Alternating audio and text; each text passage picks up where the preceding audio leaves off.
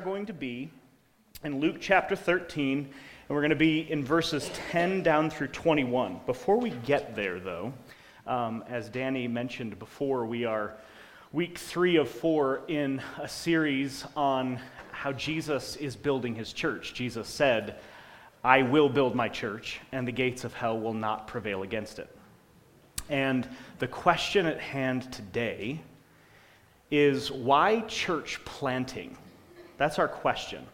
If you've been coming to Gospel Hope Church for any period of time, it may be surprising, it may not be surprising to you, but you hear a lot about plans to church plant at this church. And I, for one, am very thankful for that. Our pastors who lead us and shepherd us well point us beyond what God is just doing here to what God wants to do elsewhere also.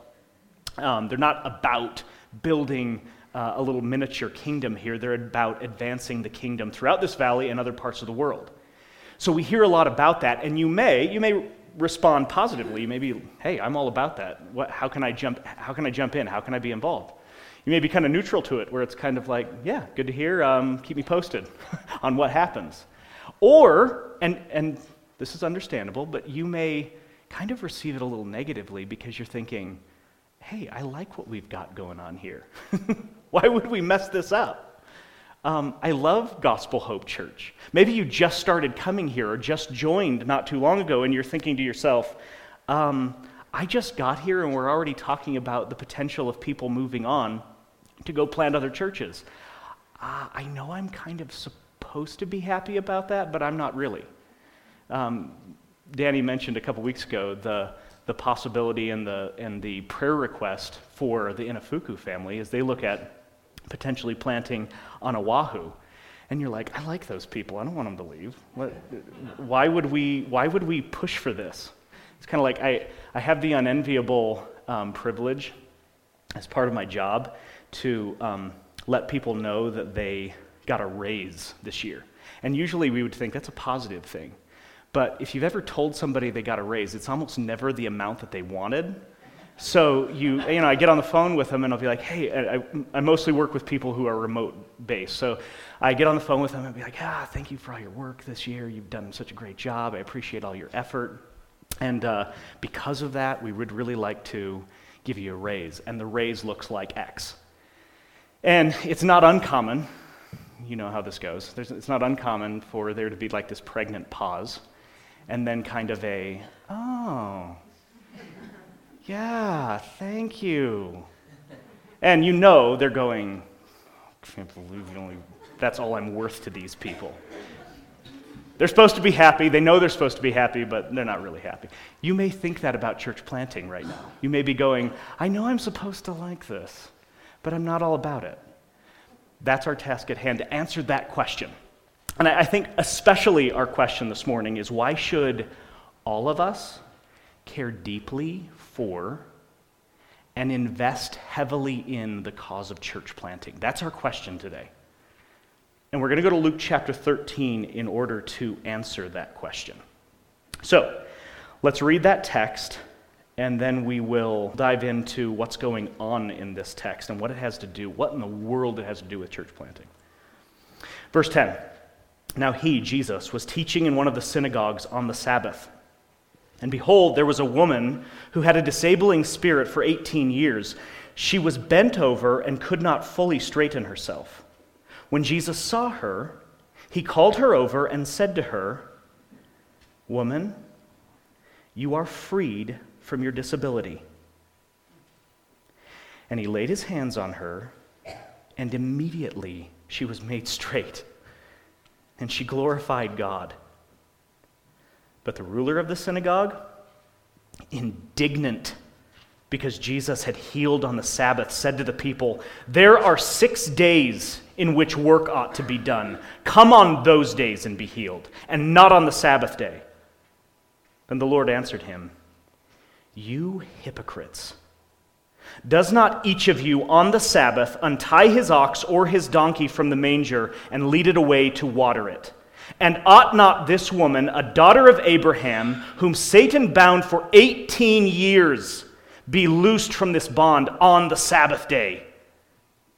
As he said these things, all his adversaries were put to shame, and all the people rejoiced at all the glorious things that were done by him. He said, therefore, what is the kingdom of God like? And to what shall I compare it? It is like a grain of mustard seed that a man took and sowed in his garden, and it grew and became a tree, and the birds of the air made nests in its branches. And again he said, to what shall I compare the kingdom of God? It is like leaven that a woman took and hid in 3 measures of flour until it was all leavened. This is the word of the Lord. Jesus is in the synagogue.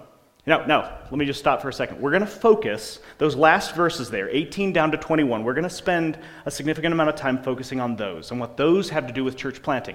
But what we cannot do is jump right to those verses without understanding the preceding context, because this context has everything to do with what Jesus says in these verses. Do not miss this connection. This is huge. Jesus is in the synagogue on a Sabbath. If you read through the Gospels at all, you see Jesus often doing stuff on the Sabbath, because often the religious leaders of the day are opposed to Jesus doing something on the Sabbath. They're usually mad about something that Jesus is doing, keyword doing, because they had added to God's law from the Torah. They had added to God's law, and they had added a bunch of rules surrounding the Sabbath, a bunch of rules God never gave. They gave, and now they're trying to catch Jesus in all of those mess-ups that he has, apparently, on the Sabbath day. You're used to seeing Jesus on the Sabbath day doing something. In this particular instance, he's in the synagogue. Luke mentions it twice here, and then he mentions it's the Sabbath 5 times. The reason he does that, in part, is to let us know this is important. The setting is important, okay? This is important for a few different reasons. One is, this is the first time we see Jesus in the synagogue on the Sabbath since chapter 9. We won't go back there, but in chapter 9, verse 51, Luke tells us that Jesus set his face to go to Jerusalem. And the reason that is important is because Jesus set his face. If you read in the Old King James, I think it is, Jesus set his face like a flint toward Jerusalem. That means he was on his march to go die. This is the first time we see Jesus in the synagogue teaching on the Sabbath since then. It's also the last time we will see him teaching in the synagogue on the Sabbath until he goes and dies in Jerusalem. But what is most important here about this setting is if we go all the way back to Luke chapter 4, and we'll go there in just a second, but if we go all the way back to Luke chapter 4, we will see Jesus at the very beginning of his earthly ministry giving his inaugural address of his earthly ministry, and he's giving it in the synagogue on the Sabbath. And what's important about that is, in that address, Jesus tells everyone why he's come. He lets them know, this is my mission. This is what I've come to fulfill. This is what I've come to do. Okay? Back to chapter 13 for a second. We just read, again, synagogue, Sabbath. As he's teaching, and Luke does a great job of letting us know that Jesus is at center stage. He says he's the one teaching. You know, we just read about the synagogue ruler. Luke is showing, kind of maybe passive-aggressively, Luke is showing who the real ruler of the synagogue is. Jesus is at the center. He's the one teaching. He's the one with the true authority, okay? He's teaching, and as he teaches, he sees a lady in the audience who has been bent over for 18 years. She has been disabled. Her body has been crippled for 18 years. And what Luke is keen to let us know is that this isn't just a physical malady. It's not just some a medical diagnosis. He says she has been bent over by a disabling spirit. And Jesus later says she has been bound by Satan for 18 years. Can you imagine the excruciating pain she's dealt with for this long? She has been bent over for 18 years, and there is both, Luke is keen to show us, there is both a physical malady here as well as a spiritual one. It's very important. But what we don't know is this woman possessed by a demon? We don't know that. That's not what the scripture says. It says, though, that she has been bent over. And can you imagine how pressed to the margins of her society, of her community she has been for so long?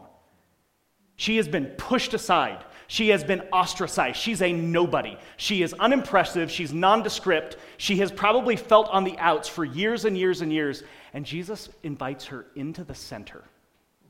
He invites her to center stage, and this is what he says to her.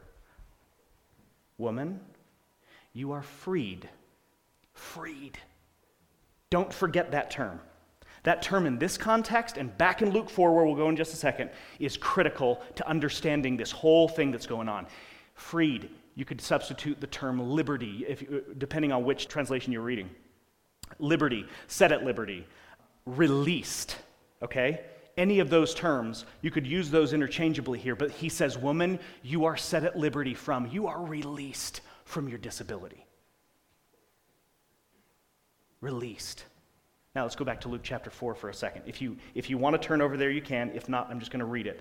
It's on 859 if you're wanting to turn there in one of the Bibles in the seat in front of you. Luke chapter 4, beginning in verse 16, Jesus inaugurating his earthly ministry. Okay, he has just come out of the wilderness where he has been tempted by Satan for 40 days.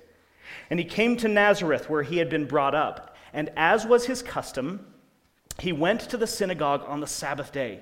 And he stood up to read. And the scroll of the prophet Isaiah was given to him. He unrolled the scroll and found the place where it was written. This is coming from Isaiah 61 and actually a little bit from Isaiah 58. The Spirit of the Lord is upon me, because he has anointed me to proclaim good news to the poor. He has sent me to proclaim liberty to the captives and recovering of sight to the blind, to set at liberty those who are oppressed, to proclaim the year of the Lord's favor. And this would have been like major chills moment, okay? And he rolled up the scroll and gave it back to the attendant and sat down.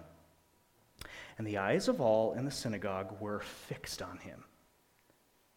And he began to say to them, today, this scripture has been fulfilled in your hearing. Can you imagine sitting there?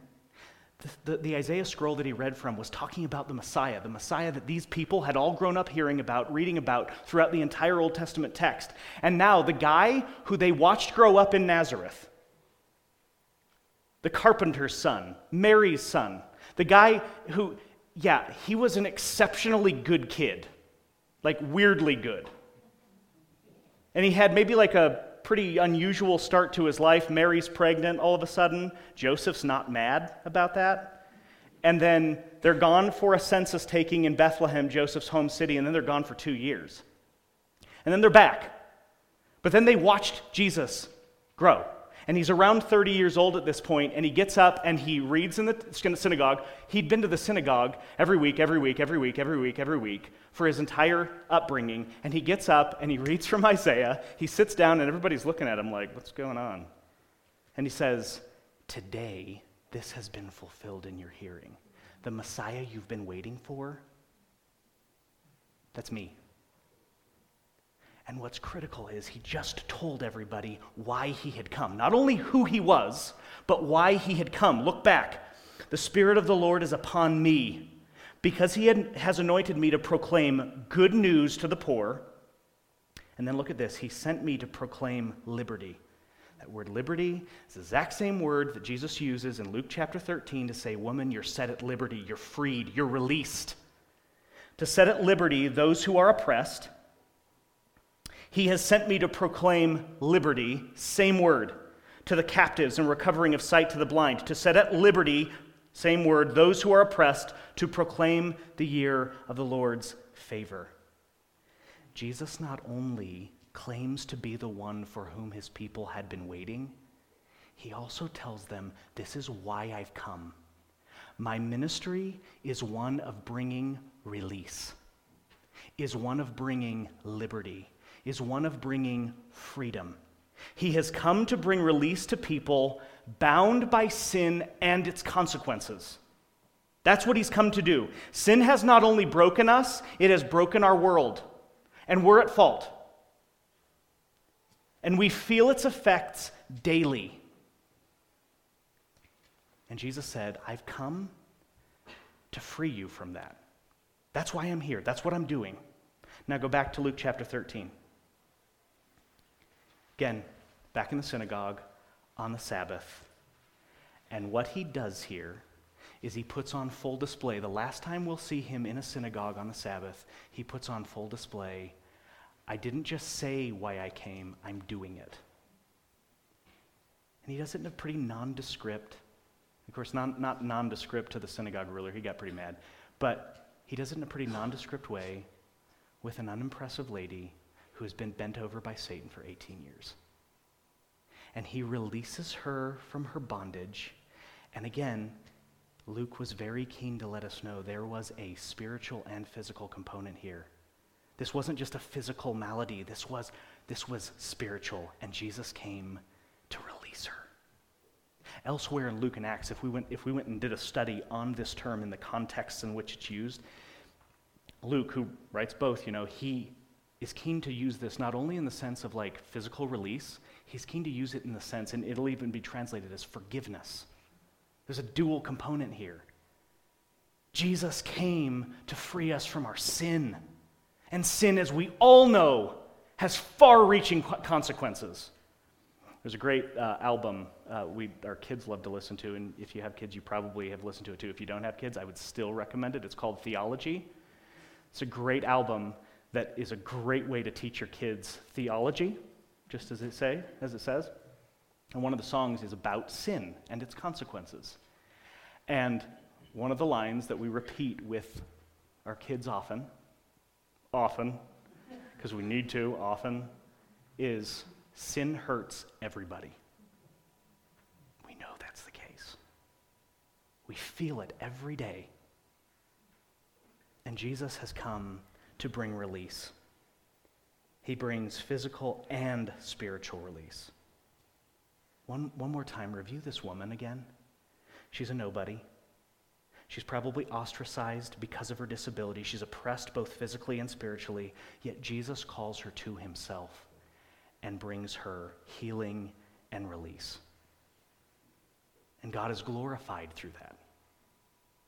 Except through what we read next. Let's go on this aside here. The synagogue ruler. He responds and he is totally indignant, right? He is angry. And he shows absolute disrespect to Jesus and tries to reassert himself as the true ruler of the synagogue, as the one with authority, because we read, he gets up and he addresses this whole issue of Jesus apparently doing something that violates the Sabbath, claiming Jesus is working on the Sabbath. And he gets up and he doesn't address Jesus. It's a direct affront to his authority. He doesn't address Jesus. He addresses the crowd. And he tells the crowd, and you just read this and you go, oh, this awakes like this sense of justice in your heart, like you have to be kidding me. He gets up and he says, you guys have 6 days of the week that you can come in here and get healed on. Like, what? You have 6 days. Come get healed on one of those days. Jesus isn't having this, though. Jesus loves people too much. He gets back up and he says, you hypocrites. Because probably there are on the periphery those who just seem to follow Jesus around on the Sabbath day trying to figure out a way to catch him, the religious elite, the people that everybody would have looked at for spiritual and moral guidance in their lives. They would have looked at them as the good people. Jesus looks at all of them around the room and he says, you hypocrites. And then he gives a little argument from the lesser to the greater and he says, you all are fine with untying your ox or your donkey and leading them away to water on the Sabbath day. Just a little side note, that means money to them. They can't afford to have those animals die. That's money. But you're totally fine with that. And Jesus doesn't have any quibble with that either. It's fine. Like you would expect to do that. But then he says, how much more should we heal a daughter of Abraham and loose her from her bondage to Satan on the Sabbath day? That's what this whole thing's about. Not only does the synagogue ruler miss the importance, the significance of what Jesus just did, he misses the whole reason why he did it. And Jesus makes the point here, I came to heal people who know they need it. I came to heal the people who know they're sinful, who know they're broken by their sin and its consequences and need release. I did not come to call the ones who are self-righteous legalists who think that somehow their works are enhancing or giving them their position before God. And he completely puts the synagogue ruler in his place. And we see it. Luke just gives a little narrative here, and he says, they were all his adversaries were put to shame. And Jesus then elevates this woman, again, the unimpressive, nondescript woman, he elevates her with just the term daughter of Abraham. Abraham was a hero of the Jewish people. He was the start of the Jewish people. So they venerated Abraham. And he says, she's a daughter of Abraham. She should be loosed.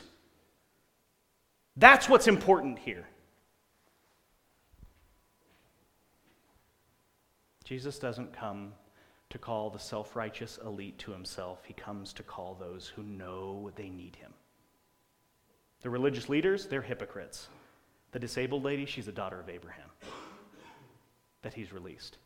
If we were to go over to Luke chapter 15, we would read a very similar theme, a story that is very familiar probably to many here. It's the story of the prodigal sons. And I say sons because there are two brothers in that story, right?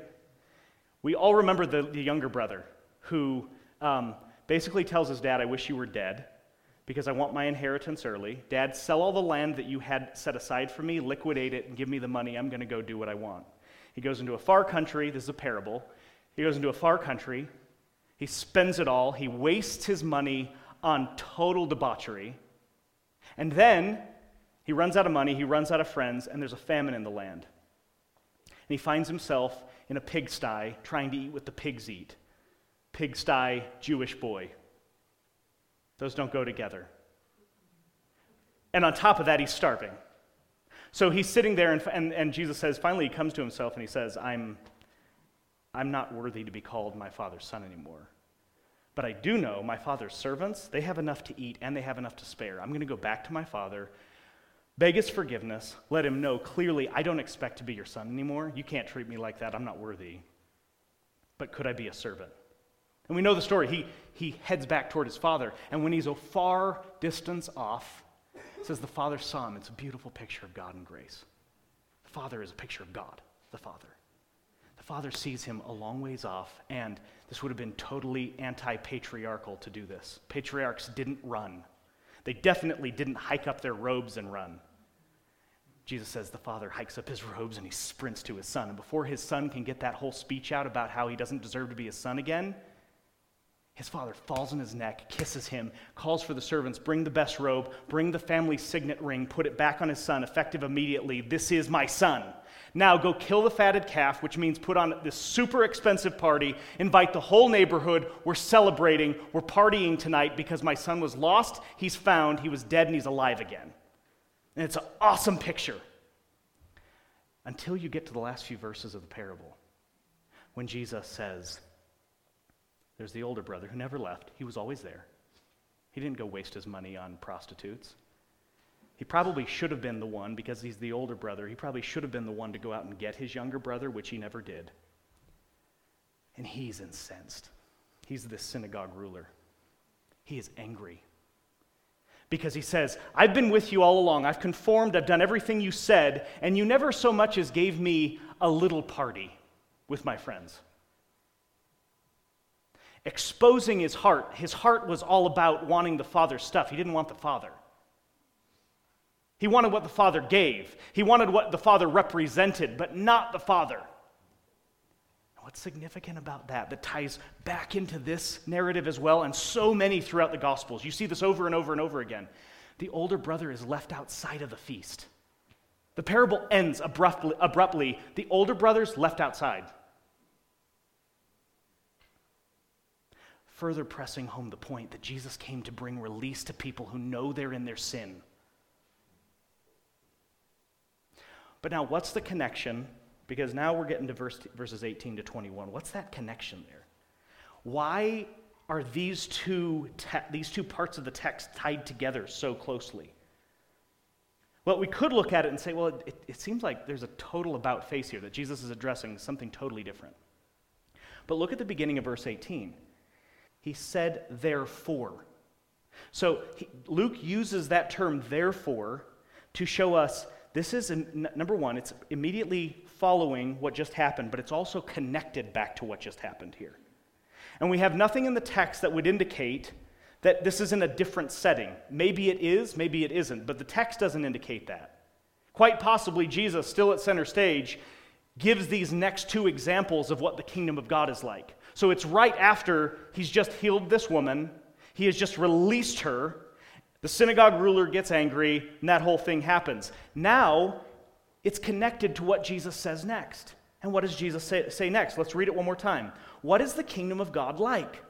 And to what shall I compare it? It is like a grain of mustard seed that a man took and sowed in his garden, and it grew and became a tree.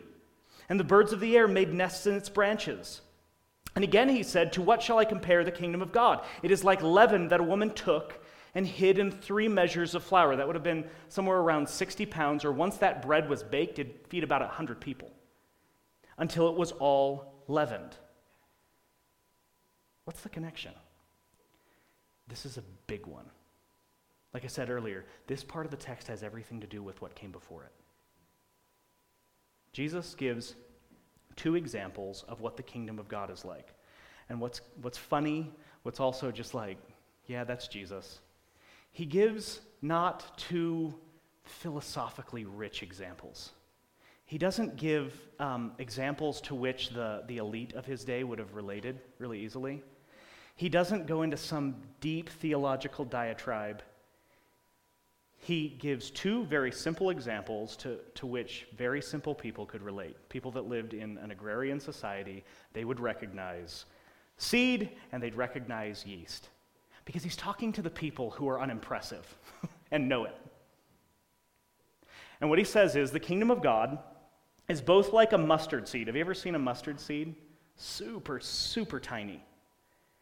And it's like yeast, little granules of yeast. The seed a man puts in the ground in his garden, and it grows. And it doesn't just grow into a plant, it doesn't just grow into a shrub, it grows into a tree that the birds of the air come and make nests in. The little tiny granules of yeast that this woman works into about 60 pounds of flour, it invades the whole of that lump of flour, enough to where 100 people could eat it, just from a little handful of yeast. What in the world does this have to do with what just came before it? If you're sitting there in that audience going, wait, we just went from our synagogue ruler freaking out at Jesus to being called a hypocrite. Now he's over standing in the corner licking his wounds, and now Jesus is talking about the kingdom of God? How did we get here? Think about it. The mustard seed and the yeast, both very tiny, almost indistinguishable, almost unnoticeable. That is how the kingdom of God starts, Jesus says. You don't even notice it. Both mustard seed and yeast, or leaven, work very gradually. That seed in the ground, that guy's not going to see anything come out for a long time. And then when he does see it come out, it's going to be really tiny for a really long time. You don't sit around and watch trees grow. You're like, oh, I noticed that. No, you don't, and neither would this guy. It works gradually. When you, I'm no baker, so please excuse me if I get all of this wrong, but you put yeast into flour, right? You work it in, you make your dough, and you kind of like butter that bowl, and you stick the dough in, and then you put a towel over it, right? It's not all of a sudden you put the towel over it and then pull it off, and it's like, yes. No, it works gradually. That's how the kingdom of God works. It expands and expands and expands, and you don't even know what happened until it's a tree, and you're like, wait, where did that come from? I don't even remember planting it. I don't even remember who planted it, because they're not even alive anymore. That's what the kingdom of God is like. And it expands, both mustard seed and yeast expand, because that's how God made them. But they have far-reaching influence. They're expansive. And we didn't make it happen. You put the seed in there. You didn't pull it out gently and reshape it until it's fully a tree. You didn't put the yeast in there and cause it magically to expand throughout that entire lump of dough. It just happens. What's the connection then back to verses 10 through 17? And second, what's the connection to church planting? First, think about this. Back to verses 10 through 17. It's Jesus' mission of release from sin, having its full effect in bringing physical and spiritual freedom to people like this disabled woman. He just put on display, it has a very innocuous beginning. This lady didn't impress anybody. There were no fireworks here other than like she got healed, but she wasn't like some politician or somebody within that community. He saved someone who was nondescript, who was on the margins. He saved someone who knew they needed it. But just in that little picture, it's a microcosm of what he was bringing to the whole world. Because in just a few chapters, we're going to read about the fact that he would go all the way to the cross and put on supreme display the launch of the kingdom of God. Because when he goes to that cross, he dies and he takes on the sins of the world to save sinners like you and me. Jesus puts on full display his authority over sin and its consequences by going and being made a sin offering for us, even though he had never done any sin, so that we could be made the righteousness of God in him. Jesus is showing in this little picture in verses 10 through 17, this is what I've come to do for sinners the world over and throughout history, to bring release and forgiveness from sins. This is the message of the gospel. The way the kingdom grows and expands is through the spread of that message, as gradual as it might be, as frankly as seemingly unnoticeable as it might be. Those of you who have lived here for decades, maybe you look back and you're like, I don't even know how we got here, that we have so many believers just even sitting in one room. The kingdom works gradually, it expands, but it expands through this message, Jesus' mission to bring release for sinners from their sin, and doing so through insignificant people like this disabled woman, and like you, and like me. For every nondescript and broken sinner like this lady that has been forgiven and freed by Jesus, his mission is now ours.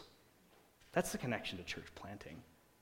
Church planting is just the expansion of the kingdom of God. It's kingdom advance. Every new church that is faithful to Jesus' mission is another evidence that Jesus just continues to grow it and grow it and grow it and expand it till it fills the earth. If we've found freedom in him, why in the world would we keep this to ourselves? And that's why the kingdom advances. Jesus doesn't just delight in bringing release from sin to people like you and me. He delights in calling us to be part of that mission, of his mission of release, and to do that for his kingdom advance. So let's just think about a couple things here. Nothing that we haven't already said, but let's say it a little bit more specifically. First of all, when we think of this in terms of church planting, think of two things. One is kingdom advance happens through unimpressive people like you and me. That's critical. Again, Jesus didn't heal the synagogue ruler. He healed the woman that nobody thought about. Jesus healed the nondescript lady and called the religious elite hypocrites. And Jesus uses little, nondescript, non-powerful, messed up people like her and you and me to advance his kingdom. So let me just say this. If you're here today and you feel like that woman, you feel messed up. You're like, number one, I am sinful. I try and I try and I try and I try to fix myself, and it never works out. In fact, I keep digging myself into a deeper hole. And I feel like I'm just hanging by a thread all of the time. I'm not worthy. I'm not impressive. I don't even feel like anybody should love me or could love me, let alone the ruler of the universe. If you feel like that, welcome home. Welcome. This is the place for you. Because everybody else in here who's following Jesus, we are messed up. We are nondescript. We are unimpressive. And Jesus says, I specialize in people like you. That's his specialty. If you're here and you think you're awesome, probably not the place for you. We will all be dragging you down. If you feel like you are broken by your sin, this is the place for you. And Jesus is here to bring you release and forgiveness like you've never expected and you've never thought was possible. And Jesus expands his kingdom through people like us. How awesome is that? I don't deserve to be a part of this. You don't deserve to be a part of this. But he delights to make us part of this. That's his joy. That's what he's doing in the earth. Jesus uses people who know they need release to further his mission of release to sinners, and that to the ends of the earth. So Jesus expands his kingdom through unimpressive people like you and me. Second, Jesus' kingdom advance is inevitable because his authority is irrefutable. Think about this. Back to 10 through 17. We're not going to read it again, but think about this. He releases this woman, and we're so used to Jesus' miracles as you read through the Gospels that it kind of just becomes humdrum. This is not humdrum. The lady was bent over. She was crippled for 18 years, and Jesus, in one little phrase, fixes her. And she stands up, and she's like, what just happened to me? And she glorifies God. But he's the one who brought her release. And in doing so, he showed both his power over Satan, because she was bound by Satan, and over sin and its consequences. That's authority. And just a few chapters later, he will show his supreme authority by having victory over death. He's going to go die on a cross, he's going to be buried, and then he's going to get back up of his own accord. Nobody else can do that, but he did. So he shows his authority the world over. And when he gets back up from the grave, he gets up in front of his disciples, and before he ascends back to heaven, he says, all authority has been given to me in heaven and on earth. All authority. Therefore, go make disciples. In Romans chapter 1, Paul says, he was raised to be the Son of God with power by his resurrection from the dead. He has total authority. He looks out over all creation, and he claims it is his because it is. So when he says he's going to expand his kingdom, albeit ever gradually, albeit starting with very inconspicuous beginnings, he's going to make it expand. He's the one who has the authority to get it done. That's why this whole series is about Jesus saying, I will build my church. It's going to happen. He's going to accomplish it, with or without us. But he's going to get it done. Jesus will be the one to bring full expansion of his kingdom, but he invites, again, unimpressive people like you and me to join his conquest. And I apologize, kind of, if I'm insulting everyone's self-esteem by continually referring to all of us as unimpressive. But I don't really apologize for that. He's inviting us to function as ambassadors for his kingdom, to invite those outside to come in, to invite those bound by sin and its consequences to be released by the forgiveness of the great physician. That's what he invites us to be a part of, but he's going to accomplish it. So that takes a ton of pressure off of us. I'm not the one who can heal the disabled woman. Neither are you. We are that disabled woman. And now he invites us, go tell everybody, go invite other people to come into the kingdom. Have you ever been to an Apple store? It's like a religious experience almost, right? You walk into an Apple store and they have all these people in probably like blue or all blue shirts or all red shirts or whatever the color of the shirt is that day. The Genius Bar people, right? And you walk in there and you have something wrong with your Siri or something wrong with your laptop or whatever, but you walk in and it is like Apple products can do no wrong. Like these people, they number one are there to fix them, but they're total apologists for Apple products. Like you just get this sense, you use a PC? Are you serious? Does that even work? You use something to make your phone calls that isn't made by Apple. They're apologists, they're ambassadors for their brand because they totally believe in its abilities, right? They love Apple products. You meet people like that. Everything they own is made by Apple, and they're like, oh, you got to use this. I don't even see how anything else works. But they're ambassadors because they have total belief in it. That is a terrible example of who the people of God are to be. But hopefully you make the connection. We have been changed, released by Jesus, been given forgiveness of sins. That's been a reality. And if it hasn't been a reality in your life, come today and receive that forgiveness. It's as simple as that. But come today and receive that forgiveness. But once you have, you know what's happened in your life. I know what's happened in my life. I cannot keep this to myself. I have to go be an ambassador for this. And do you know what new churches are? Do you know what church plants are? We could frame it this way. Church planting is the setting up of ambassadorial outposts for the kingdom. That's what church plants are. That's what existing churches are called to be. That's what Gospel Hope Church is called to be right now. An ambassadorial outpost for the King. To send out more and more people to go tell people of the mission of Jesus, and that is to bring release from sin. So when we talk about church planting being something that every one of us should be all about, we're just all about the kingdom. That's what we're called to be. That's it. And I totally get the mentality that would say, but I like this place. I love the people that are part of Gospel Hope Church. But friends, this is your life and mine, as Daniel reminded us last week from James chapter 4 in Equip class. Your life and mine is it's a breath. And it's gone.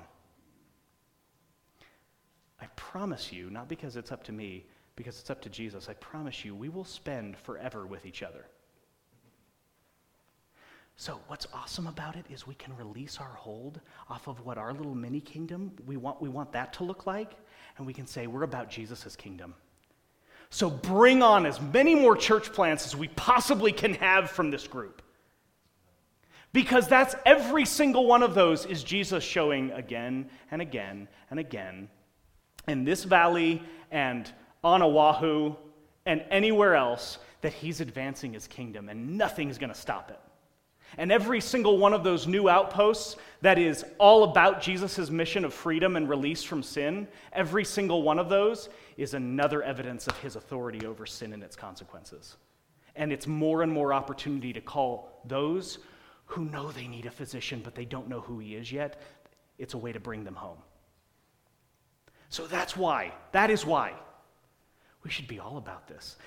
Church planting, that concept is not for a select few. It's for every single one of us. It's what all of us should be about.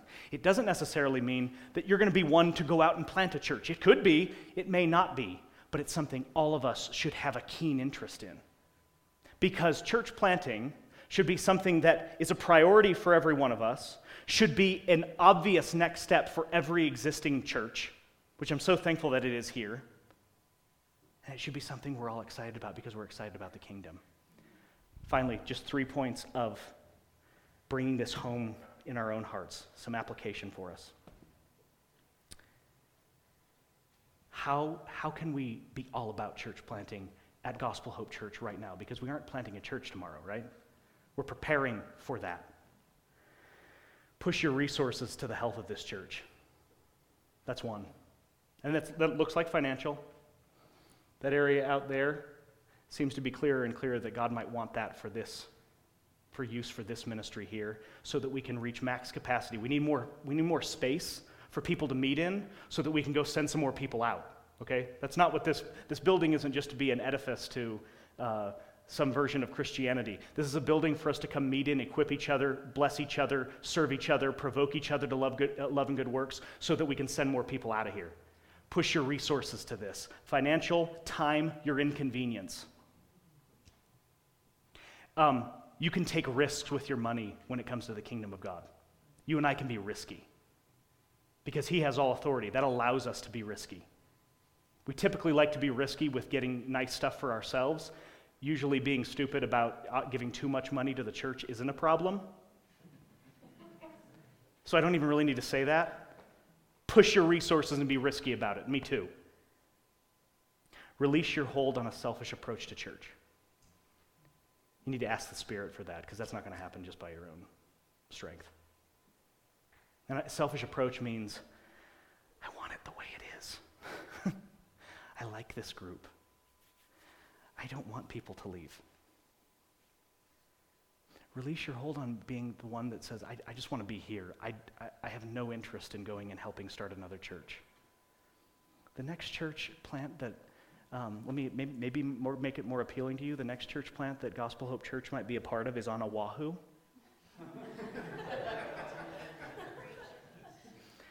I don't need to say anything else. But release your hold on a selfish approach to church. This isn't about you, and it's not about you and I making our own little kingdoms of our friends that we don't ever let go. And then finally, pray for the kingdom's advance in this valley and throughout the world. If that's not part of your prayers, add it. Maybe it's just a reminder on your Outlook calendar that dings at whatever time you wake up in the morning to pray for the kingdom's advance here. Jesus' kingdom advance happens through unimpressive people like this disabled lady, you and me, okay? And his kingdom and that advance is inevitable because his authority is irrefutable. He calls on people like you and me to advance that kingdom with joy and with great responsibility. It should be what we are all about. So everything in our lives should be framed by that concept, so that every single one of us should be all about church planting. Let's pray. Father, thank you for Jesus. And thank you that he is worthy of our worship, and he's worthy of our trust that he will build his church. And then he's worthy of all of the resources that you've blessed us with to pour those back into his kingdom advance, so that other people who need a Savior will come to him in faith.